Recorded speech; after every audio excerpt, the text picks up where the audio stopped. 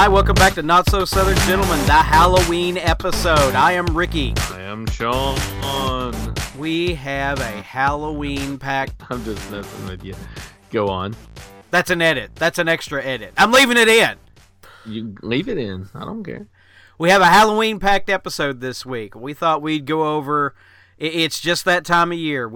I love Halloween. Sean fakes like he loves Halloween. So, dude, I love Halloween. It's my favorite holiday. It truly is. I wish I had more time to dedicate to Halloween. Like, if I wasn't so busy all the time, I would totally have like a freaking awesome costume and go to like adult parties and have fun. But no, I work all the time, and I'm looking forward to going trick-or-treating for the first time this year with my son. So that's about it for me. This morning I was looking at, because I have clone trooper helmets, I was actually looking at an adult stormtrooper costume. Oh, dude, that would be awesome. And but I haven't got my son's Halloween yet, so I'm not doing anything. And then we got Jax. He's gonna go as Heath Ledger Joker. Nice. Yes. And then also, funny thing about the time, same with me. If I had enough time and money, the house would look all crazy. There'd be tombstones everywhere. The webbing outside, the lights. Oh yeah. Funny enough, I was watching Young Frankenstein last night. Such a classic funny movie. Love that movie. But I was watching it, looking at the sets, going, how much would it cost to build that? Yeah, dude, if you could invest the time and effort, it would be amazing. You could have like a totally awesome Halloween setup. Yeah, if I had a man cave or a man house, just if I was had unlimited funds and time, I would have not a mansion, but maybe a castle. Not gonna lie. Or a castle-themed house, anyway. Or, let's be realistic, a castle-themed room that my wife had no say in because I had the money to build, so the rest of the house would be hers. But anyway. It's separate from the original house. Probably another house that she does not enter. That's right. So dude, I was thinking about a good Halloween story, and we knew each other, but you did not partake in this fun story. I think you were working. Oh, it was many years ago, so I think any laws that were broken are now beyond the point of statute of limitations. Yeah. Yes. So a bunch of the Taco Bell crew and we decided to have a fireworks war. And now I know you know that part because we had a friend that broke out a mortar launcher. We're talking about our friend John, Mr. Cyberwolf himself, who worked with us.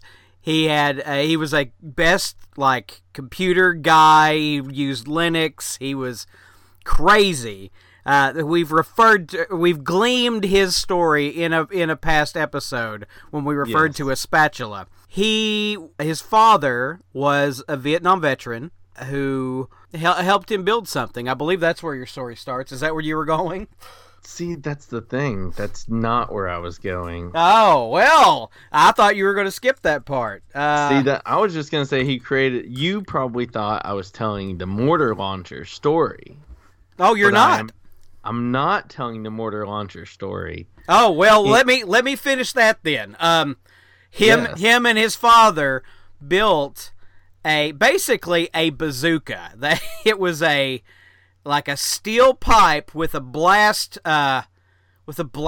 dish on the back of it, so you could shield and everything. So you could launch fireworks and mortars out the front of it. Yes, which nailed one of our friends directly in the back as he was jumping into a wet ditch.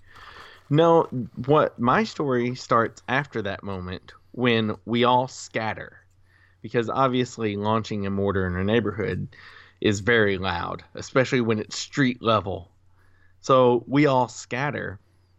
My friend Tim and we end up walking down a certain street, and there's just this undecorated house, nothing going on there. but their light is on. And we're like, they didn't take the time to decorate. They need to be in the Halloween spirit. We take one of the big, like, 500 strings of fireworks and light it on his front porch. There's only one thing. We don't make it out of his yard before he's opened the door and yelled at both of us. And we stop.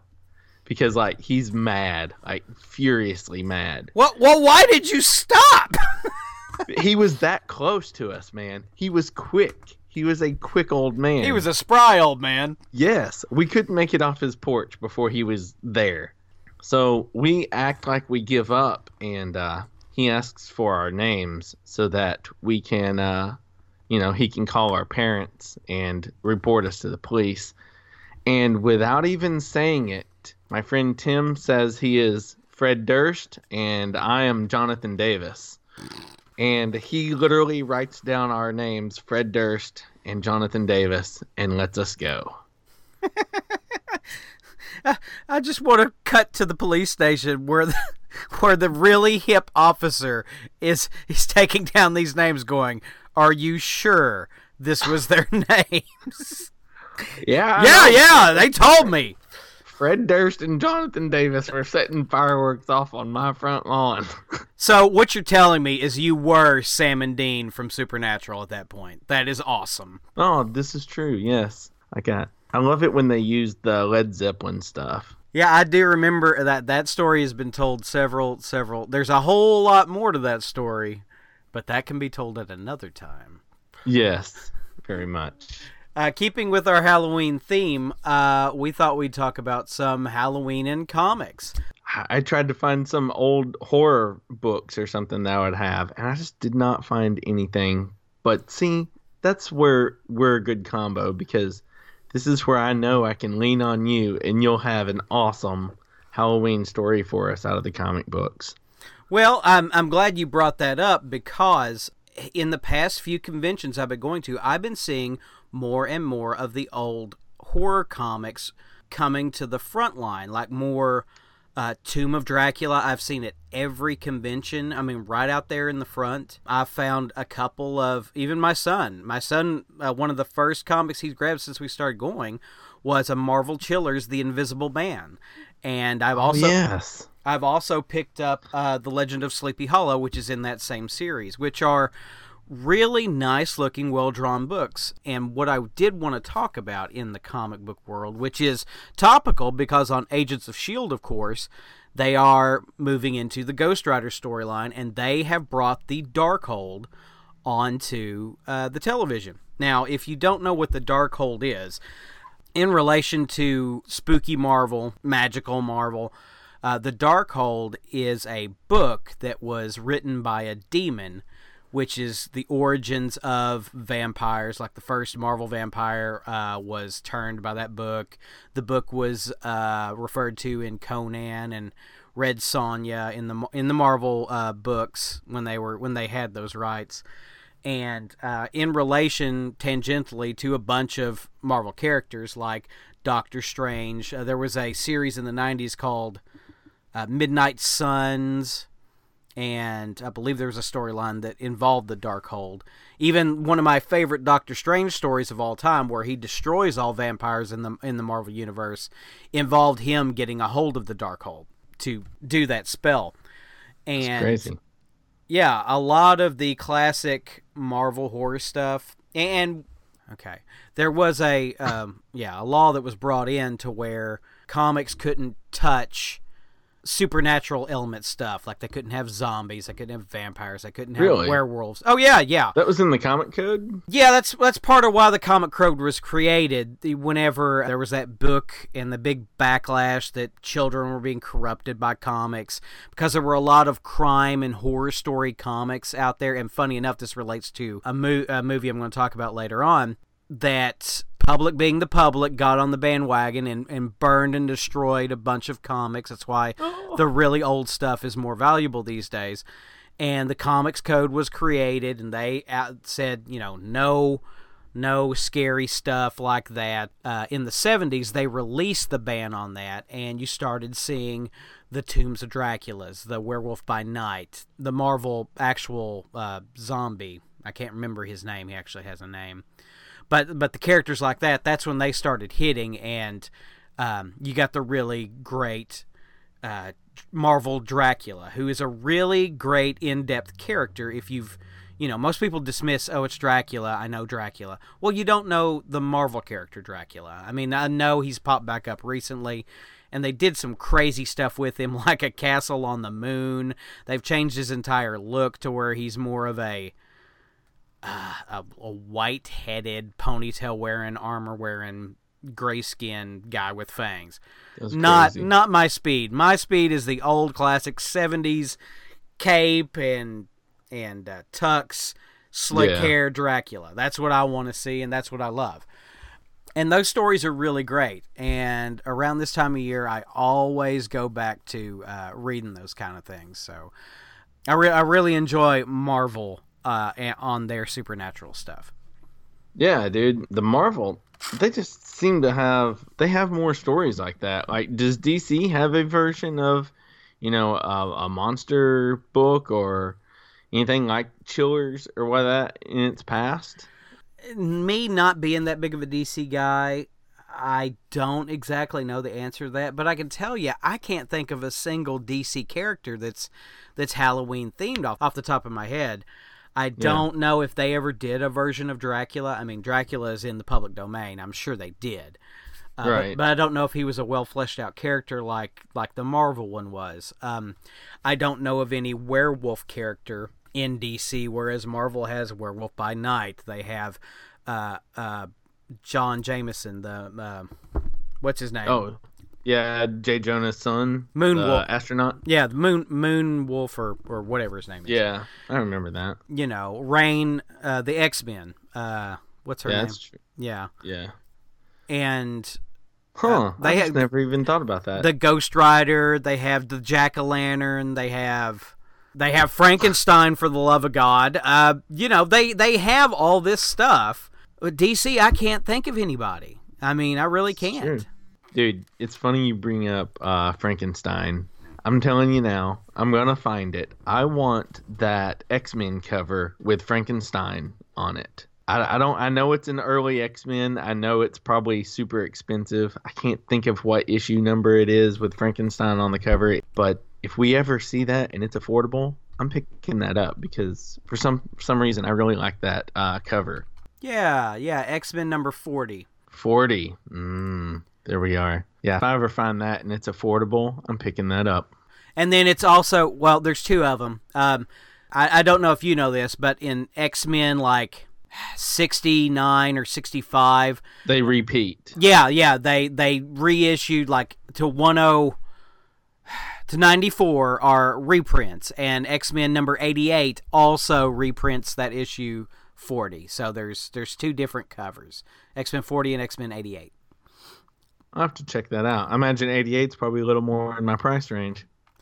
Yeah, and it looks just as good. It's the classic, strip at the top with the character bubble and then the 25 cents in the 88. Whereas the old one is the old style X-Men side box.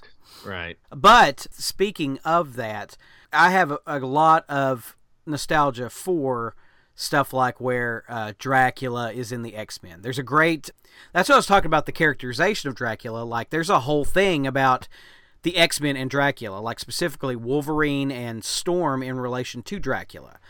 They have a very defined relationship with those characters.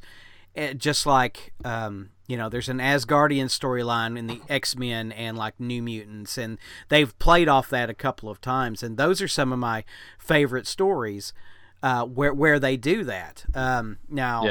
Like Werewolf by Night, Jack Russell, I'm not so much familiar with. I never really collected. I have this Marvel team-up I'm looking at right now, too.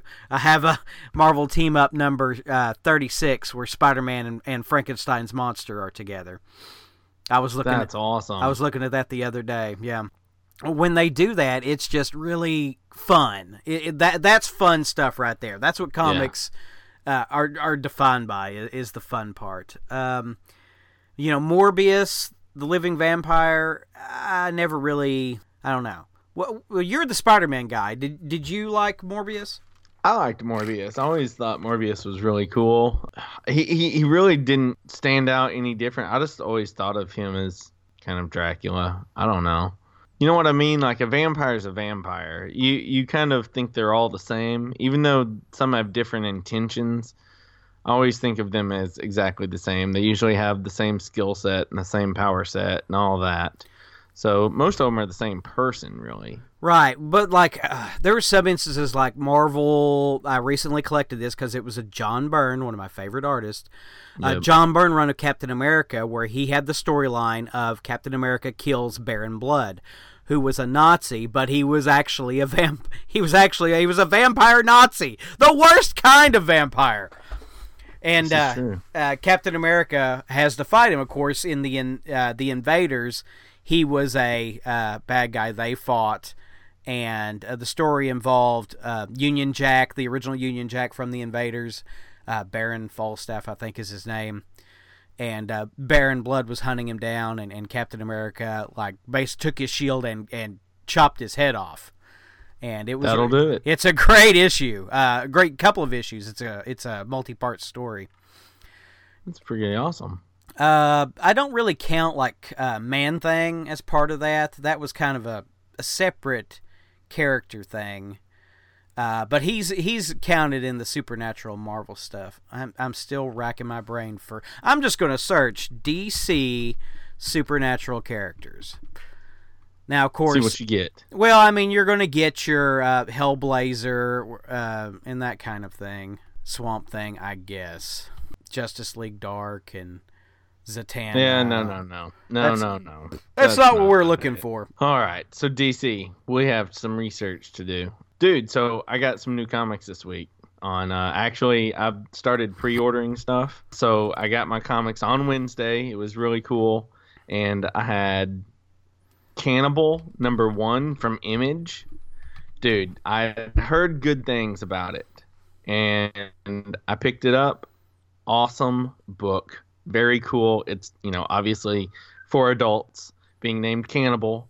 It doesn't have any children stuff in it, so that was really good. But let me tell you about the one that surprised me, and I've been meaning to tell you. I didn't even put it on the show notes. He-Man Thundercats. I'm telling you, dude, I read the first issue, and would you like to know the premise of this so that you can know and maybe even pick it up and start reading? Because I thought it was really cool. You start off in the Thundercats universe, and once again, the Thundercats have defeated Mumm-Ra.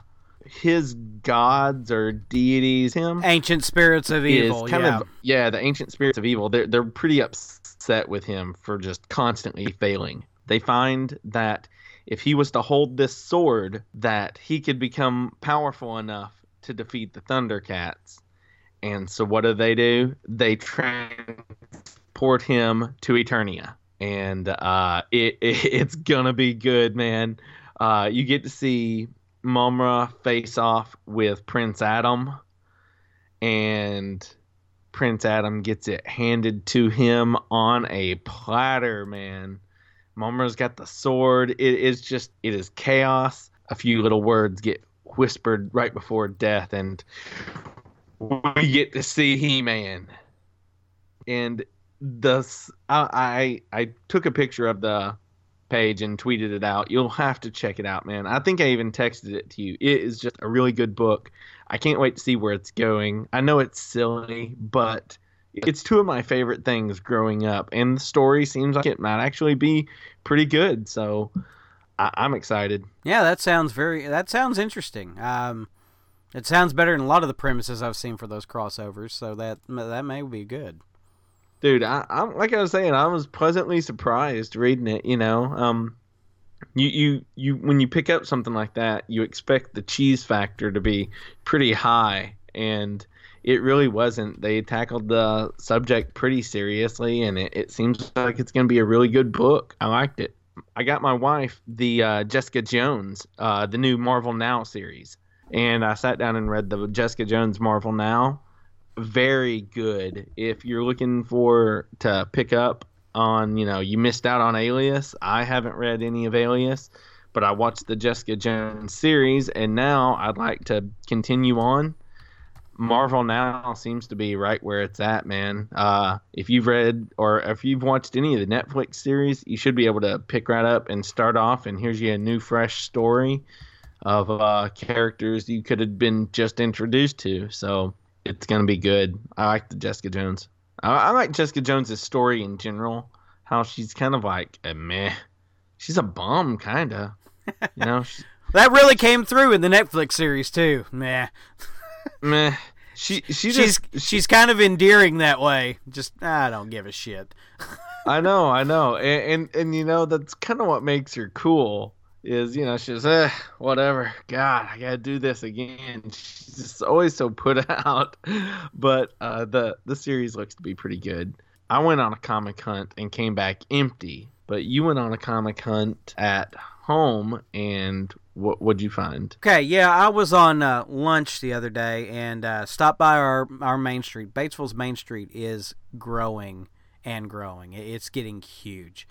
And there's been a couple of eateries open up, and it's really great. I stopped by a place called The Pinto that's recently opened. It's a coffee and just a snack kind of shop. They have some great carnitas and chicken tacos that were excellent. Anyway, good job. But I mean, it wasn't that long. I actually met a couple. One of the people we talked about last week, Joel, who has sent us an email. I met him and Adam at the Melba. They were talking some business and said hi to them. And then after I had my lunch, I stopped by another place on Main Street, which is a antique store. And apparently there's a local guy who has a lot of comics. And I can tell you this much because he has the same stands at like 3 or 4 antique and antique stores and flea markets in town. And he has some okay comics. And there was a new one in the antique store I stopped by, and he had a bunch of X-Men, Web of Spider-Man, which you'll be interested in, yes, and some other stuff. And I saw for a pretty good price X-Men number 225 and 226. Now, these comics are in the Fall of the Mutant storyline, and I only have 227, and I was very happy to pick those up at a decent price, because I haven't seen those out of the double digits in person in a very long time. That storyline, Fall of the Mutants, is the one that precedes Inferno, like I was telling on a previous podcast. The artist is Mark Silvestri, one of the premier X-Men artists of the time. People really loved his Wolverine. He came back to the line or later, after a bunch of people left. I mean, it was in the 2000s, I think. And then the writer, of course, is Chris Claremont, who was still on X-Men Comics at the time. And the story is they have to fight the adversary, and I can't remember. I haven't read the issues in depth, but they have to Forge and has to set off this spell to stop the adversary that kills the X-Men. Like the X-Men, there's this big thing where the X-Men die in Dallas. It's televised. Everybody thinks the X-Men are dead, and then they go through the Siege Perilous and are given new lives by some goddess. And that's once again, X-Men mythology. If you haven't studied it, Go back to your college class to learn X-Men mythology, because that's almost what it takes. That's crazy. Yeah, but they're good issues and well drawn, and I'm glad I got them. That's awesome. If you got nothing else, we can move on to a very cool trailer that came out this week, dude.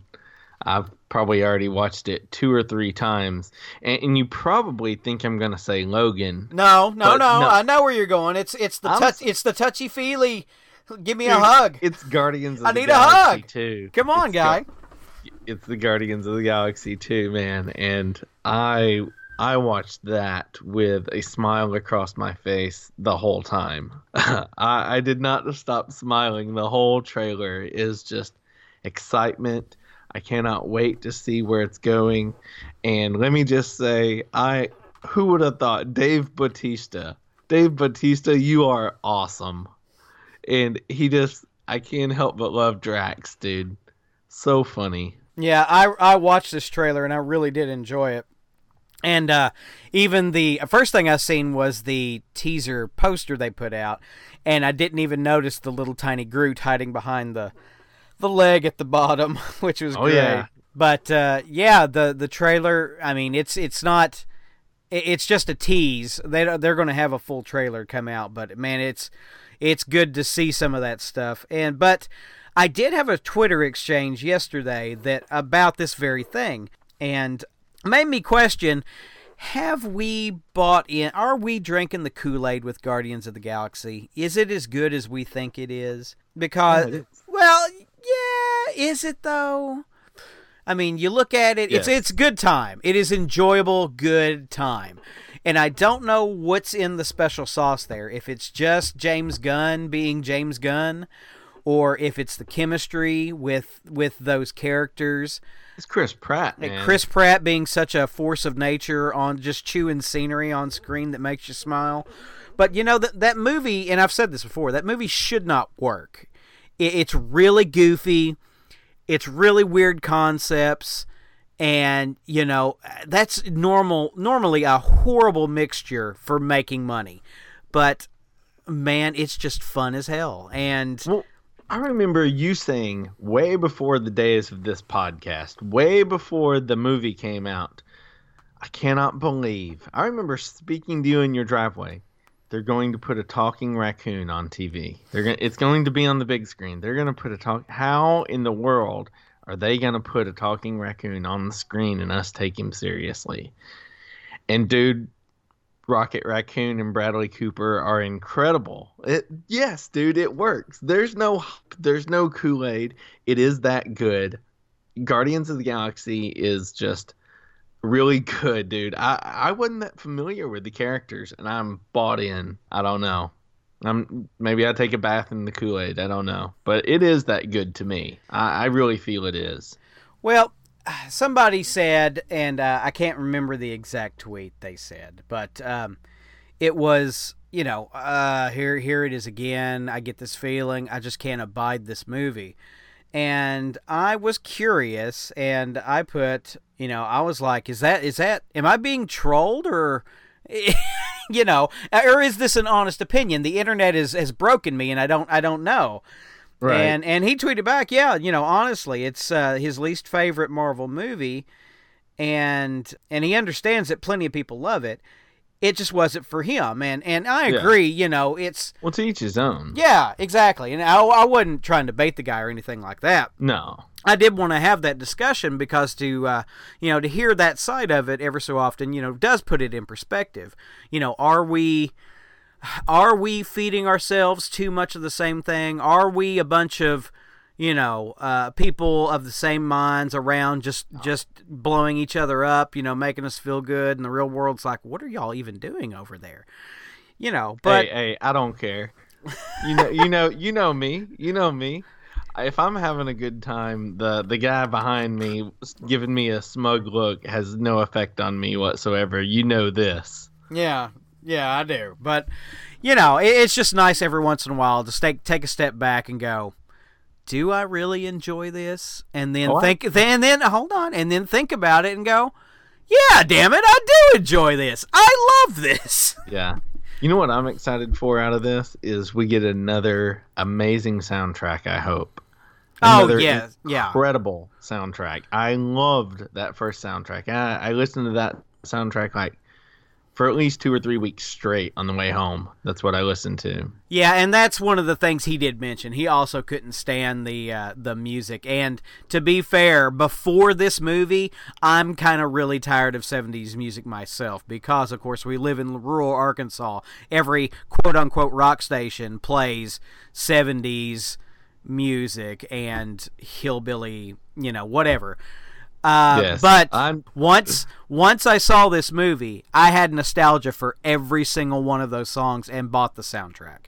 Oh yeah, yep. But what I wanted to lead into was I saw some special. Of course, the new Star Wars Episode 7 is coming out with a special edition Blu-ray on the November 15th in 3D, and it will have the director's commentary track with JJ, and a little bit of this stuff has been leaking out over time, as it gets closer and closer. And an article came out yesterday, and I think I got it off of IO9, where JJ just briefly mentions, now in the movie, there's a scene, well, like we get your first impression of Kylo Ren. A very cloaked character, masked character. And they did a couple things in that movie that you just didn't expect. Like, halfway through the movie, 3/4 of the way through the movie, your hero's kidnapped. She's there. She's being tortured. She says, a smart-ass remark about somebody hiding behind a mask. And boom, he just takes the mask off. You're like, well, okay. And that was kind of neat to see. Normally they wouldn't have done that. It'd have been some big reveal where it got tore off or something like that. Right. Actually, that's not where we should have seen him with his mask off. The first time you see him talking to Snoke, he had no mask on.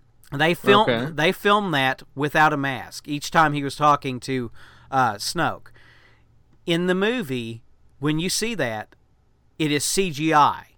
The mask is CGI on the close-ups and all that when he's talking to Snoke, so they could do the reveal later on. And I thought that was amazing because I could not tell that was CGI at all. That's pretty cool. Yeah, I did not know that. Huh. And then related to Star Wars, and of course because it's who it is as the story came out, Joss Whedon was talking about how excited he was to see not Star Wars, not like Episode 8, but Rogue One.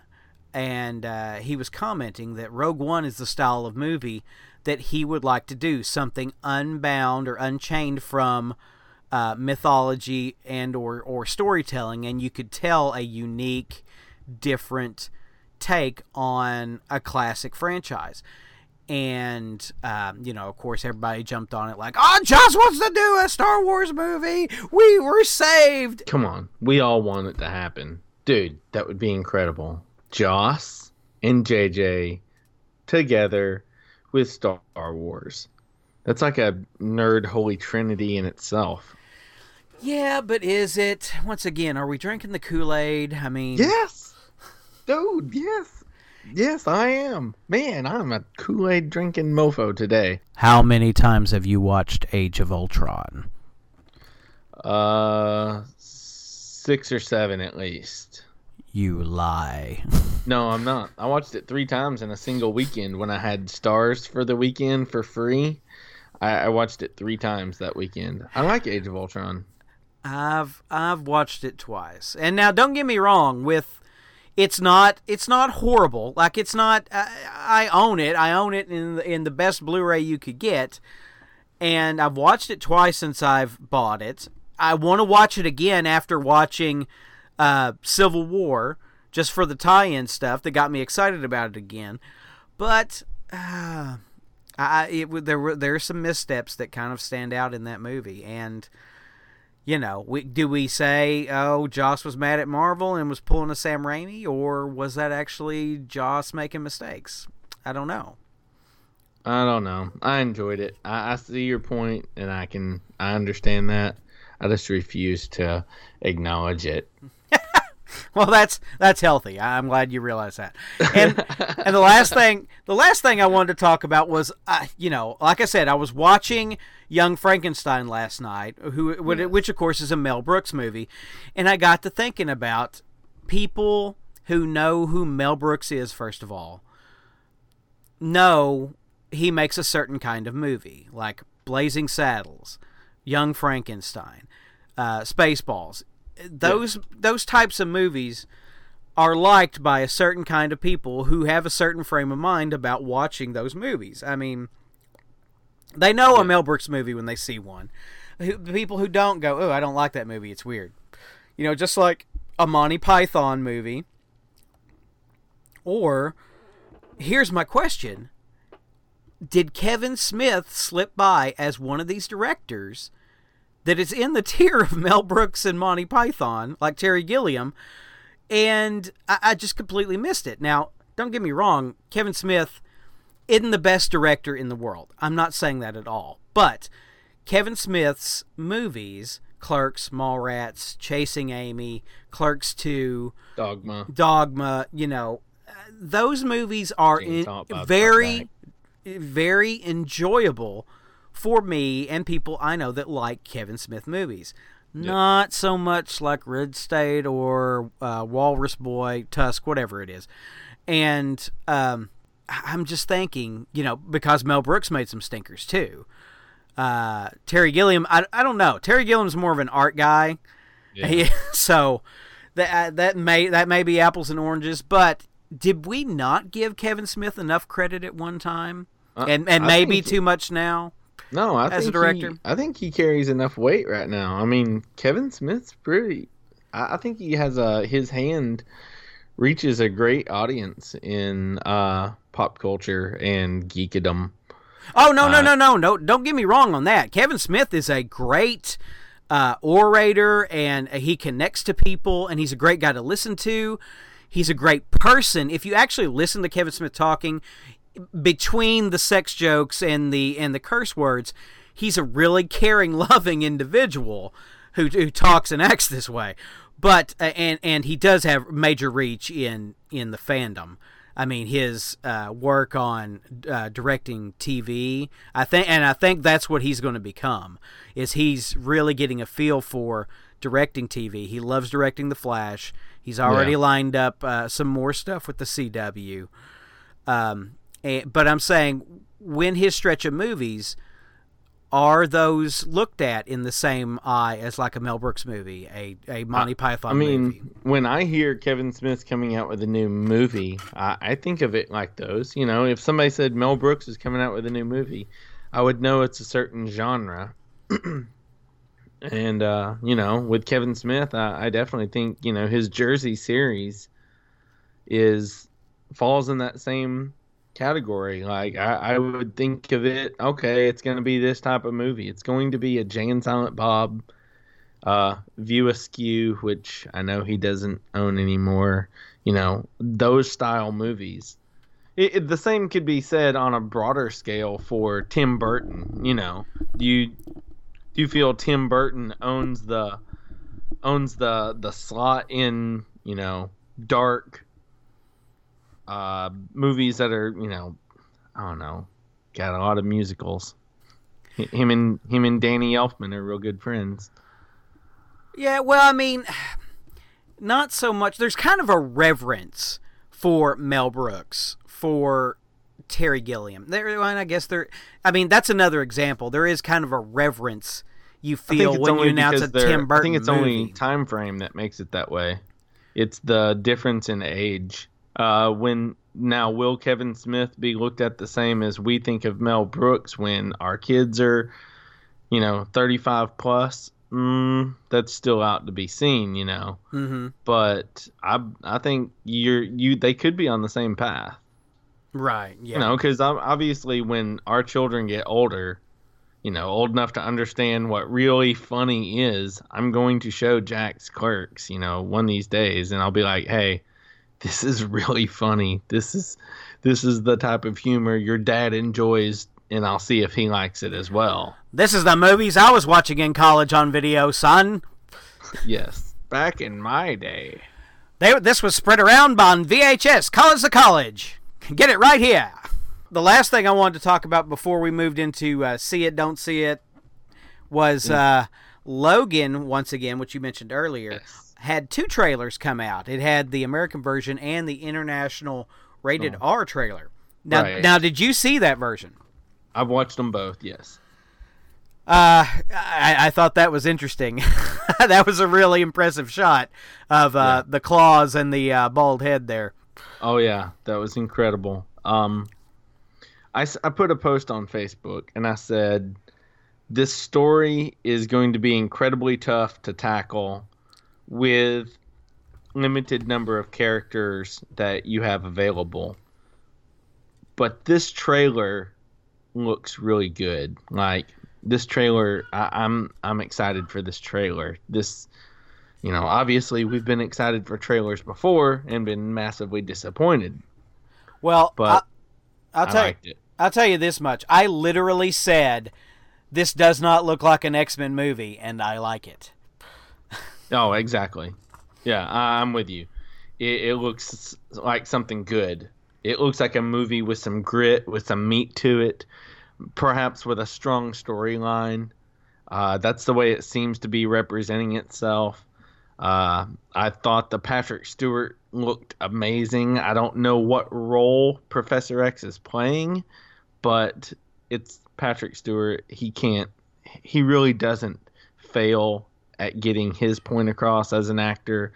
And Hugh Jackman is really embracing this story, I've heard. Like, he's taking this one super serious, and it just seems pretty good. It came across in the trailer. It's going to be good. Yeah, and I think that doubling down on this being the swan song on his version of Logan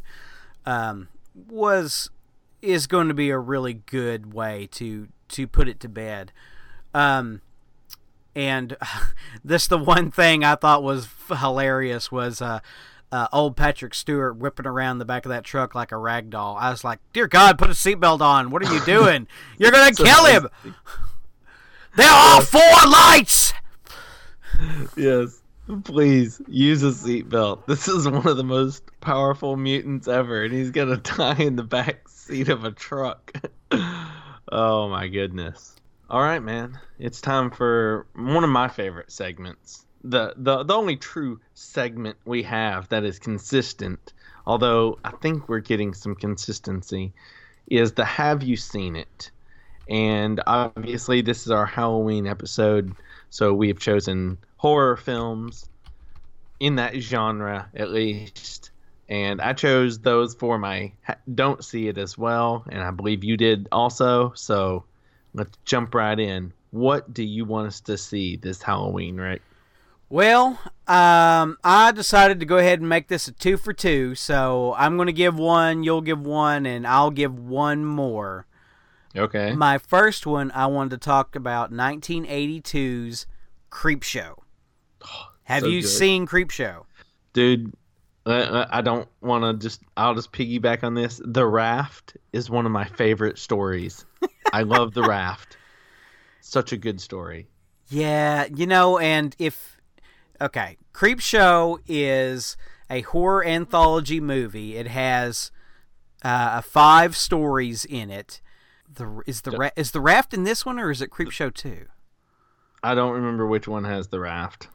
I thought it was this one too, but I don't see that. I think it is one. Okay, maybe it's not. But anyway, it's a series of stories, and it's directed by George Romero, of course, Night of the Living Dead's famous George Romero, yes. And it's written by Stephen King. Gosh, I just can't explain. You have to watch this movie.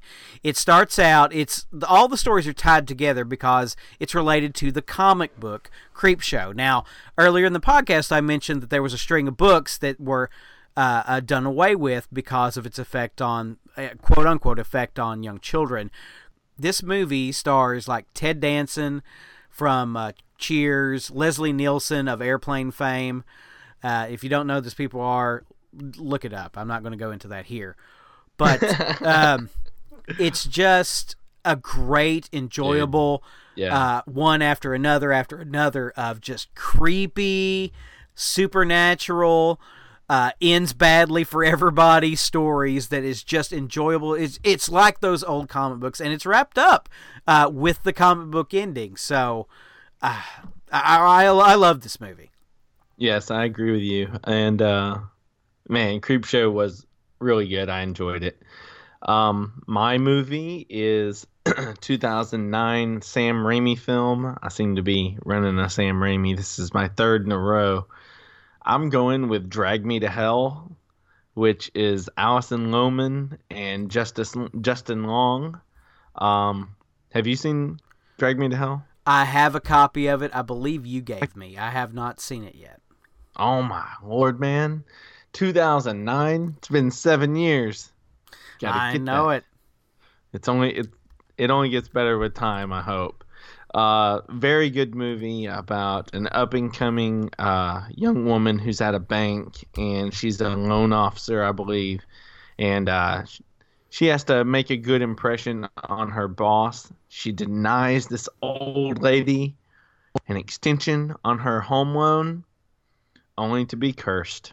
And I love this movie because it mixes the perfect combination of that creepy, where you know the jump scare is coming. You're peeking around the corner, you know something's coming, and when it does, it is either horribly frightening or it is the most ridiculous Sam Raimi type hilarity that can ensue. Now, it's awesome. Just a question. The lady doesn't touch her on the forehead and say, "Thinner," does she? Not that I remember, no. That's a wrong movie. But if you want to see a good horror movie this Halloween, watch Drag Me to Hell. You will not be disappointed. Great movie. And I had one more, and this one... You go ahead, my friend. You try to explain it. Oh my gosh. This is a recent watch for me. And the reason I watched this movie is because I was meeting the main actor. His name is Jeffrey Combs. Jeffrey Combs is a current voice actor and actor who has starred in several episodes of Star Trek, like The Next Generation. I think he did some after that. He does voice work. Like, he was the voice of Ratchet in the Transformers Prime cartoon, and the one that's currently on, I believe, he showed back up. But he made his start in a little horror film called The Reanimator in 1985. He plays Herbert West, and it's based on an H.P. Lovecraft story, but this movie is crazy. Absolutely crazy. Yes. He starts... Like, the movie starts where he is studying under some professor that was like a World War II Nazi Project Paperclip kind of guy, bringing dead tissue back from the dead. And so he gets kicked out of wherever that was, and then he goes to this other college, and he rooms with this guy with a cat. That figures in later. And he starts making problems for his professors he's learning under, and snapping pencils inappropriately, and he develops this formula, and this cat, like the cat he's living with, that gets dead, and he reanimates it, and then it just goes crazy. Like, he starts reanimating like a naked wrestler. Like, okay, and I know this because I watched a film sack on this years ago. The guy he reanimates for the first time is like Arnold Schwarzenegger's body double from Terminator. So there's this huge, jacked, naked dude just fighting these guys like a zombie. And that's awesome. And they had stop him with a kind of the saws they cut autopsies with. Oh wow!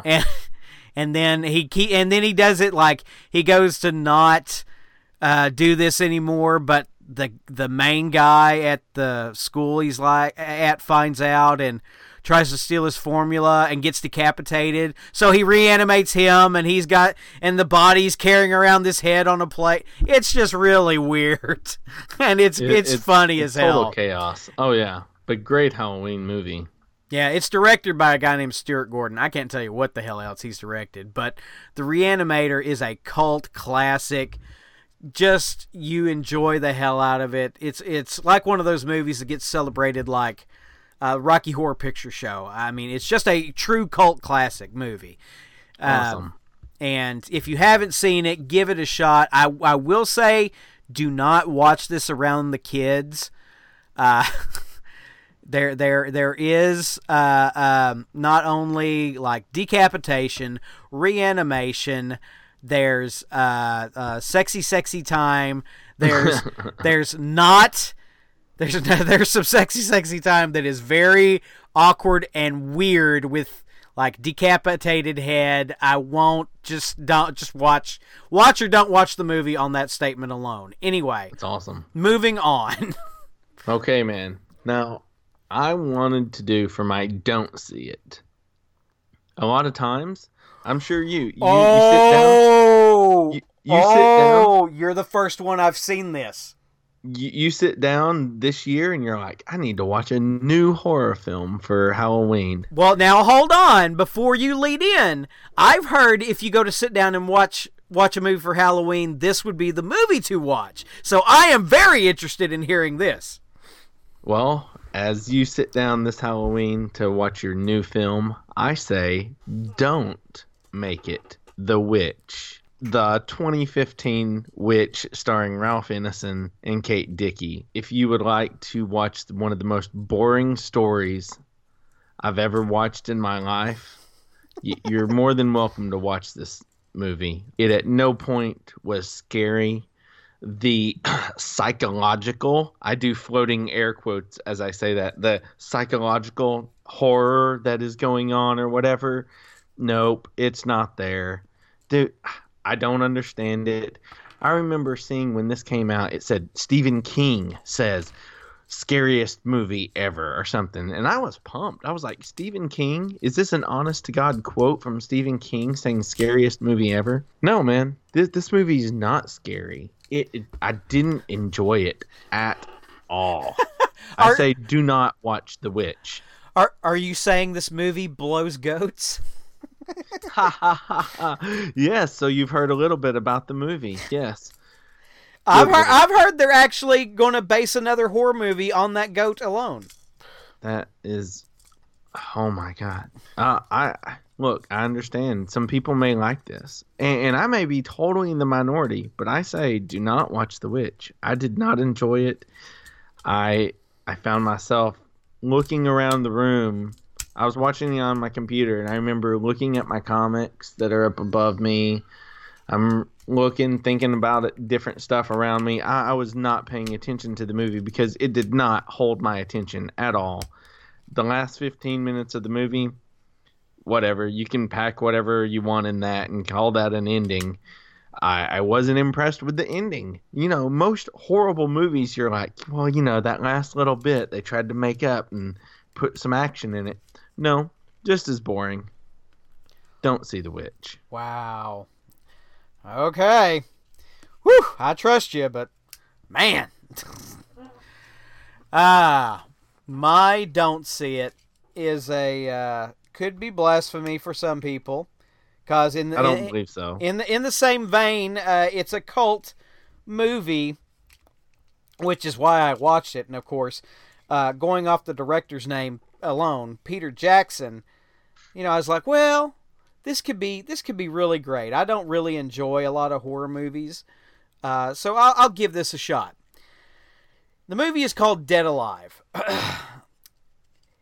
It is, if you go into it with popcorn, just munching, going, I'm going to have great fun with this, you could do it. I could see you know, 3 or 4 people hanging around, you know, putting one back, just laughing your ass off at some of the goofy stuff going on. Okay, you watch it. But if you're just going to watch a scary movie, this is not it. Dead Alive by Peter Jackson is just what can we do with practical special effects with blood and lawnmowers and goofy acting. It's not great. It's not good by any stretch of the imagination. The best thing about it is the kung fu priest that kicks ass for the Lord, and even he gets killed in like 5 minutes. So it's awesome. That was the best part of the movie. I mean, watch the clip on YouTube and you're done. You're good. It's already better than The Witch. Don't see Dead Alive. Don't see Dead Alive. I tell you, man, this has been a fun episode. So you can find me at Maynard98 on Twitter. You can find both of us at Not So Southern G's on Twitter. You find me at Ricky Westbrook on Twitter. You could search Facebook for Not So Southern Gentlemen. For Not So Southern Gentlemen, I'm Sean. And I'm Ricky. May the Force be with you, always.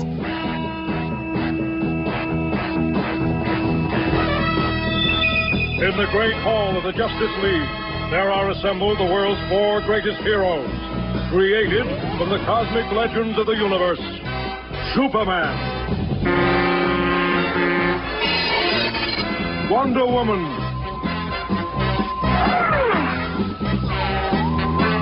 Batman.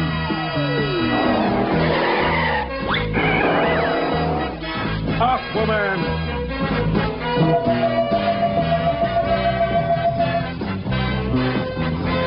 And those 3 junior super friends, Wendy, Marvin, and Wonder Dog. Their mission, to fight injustice, to right that which is wrong, and to serve all mankind. If you listen to this part, it will have a creepy voice on the recording.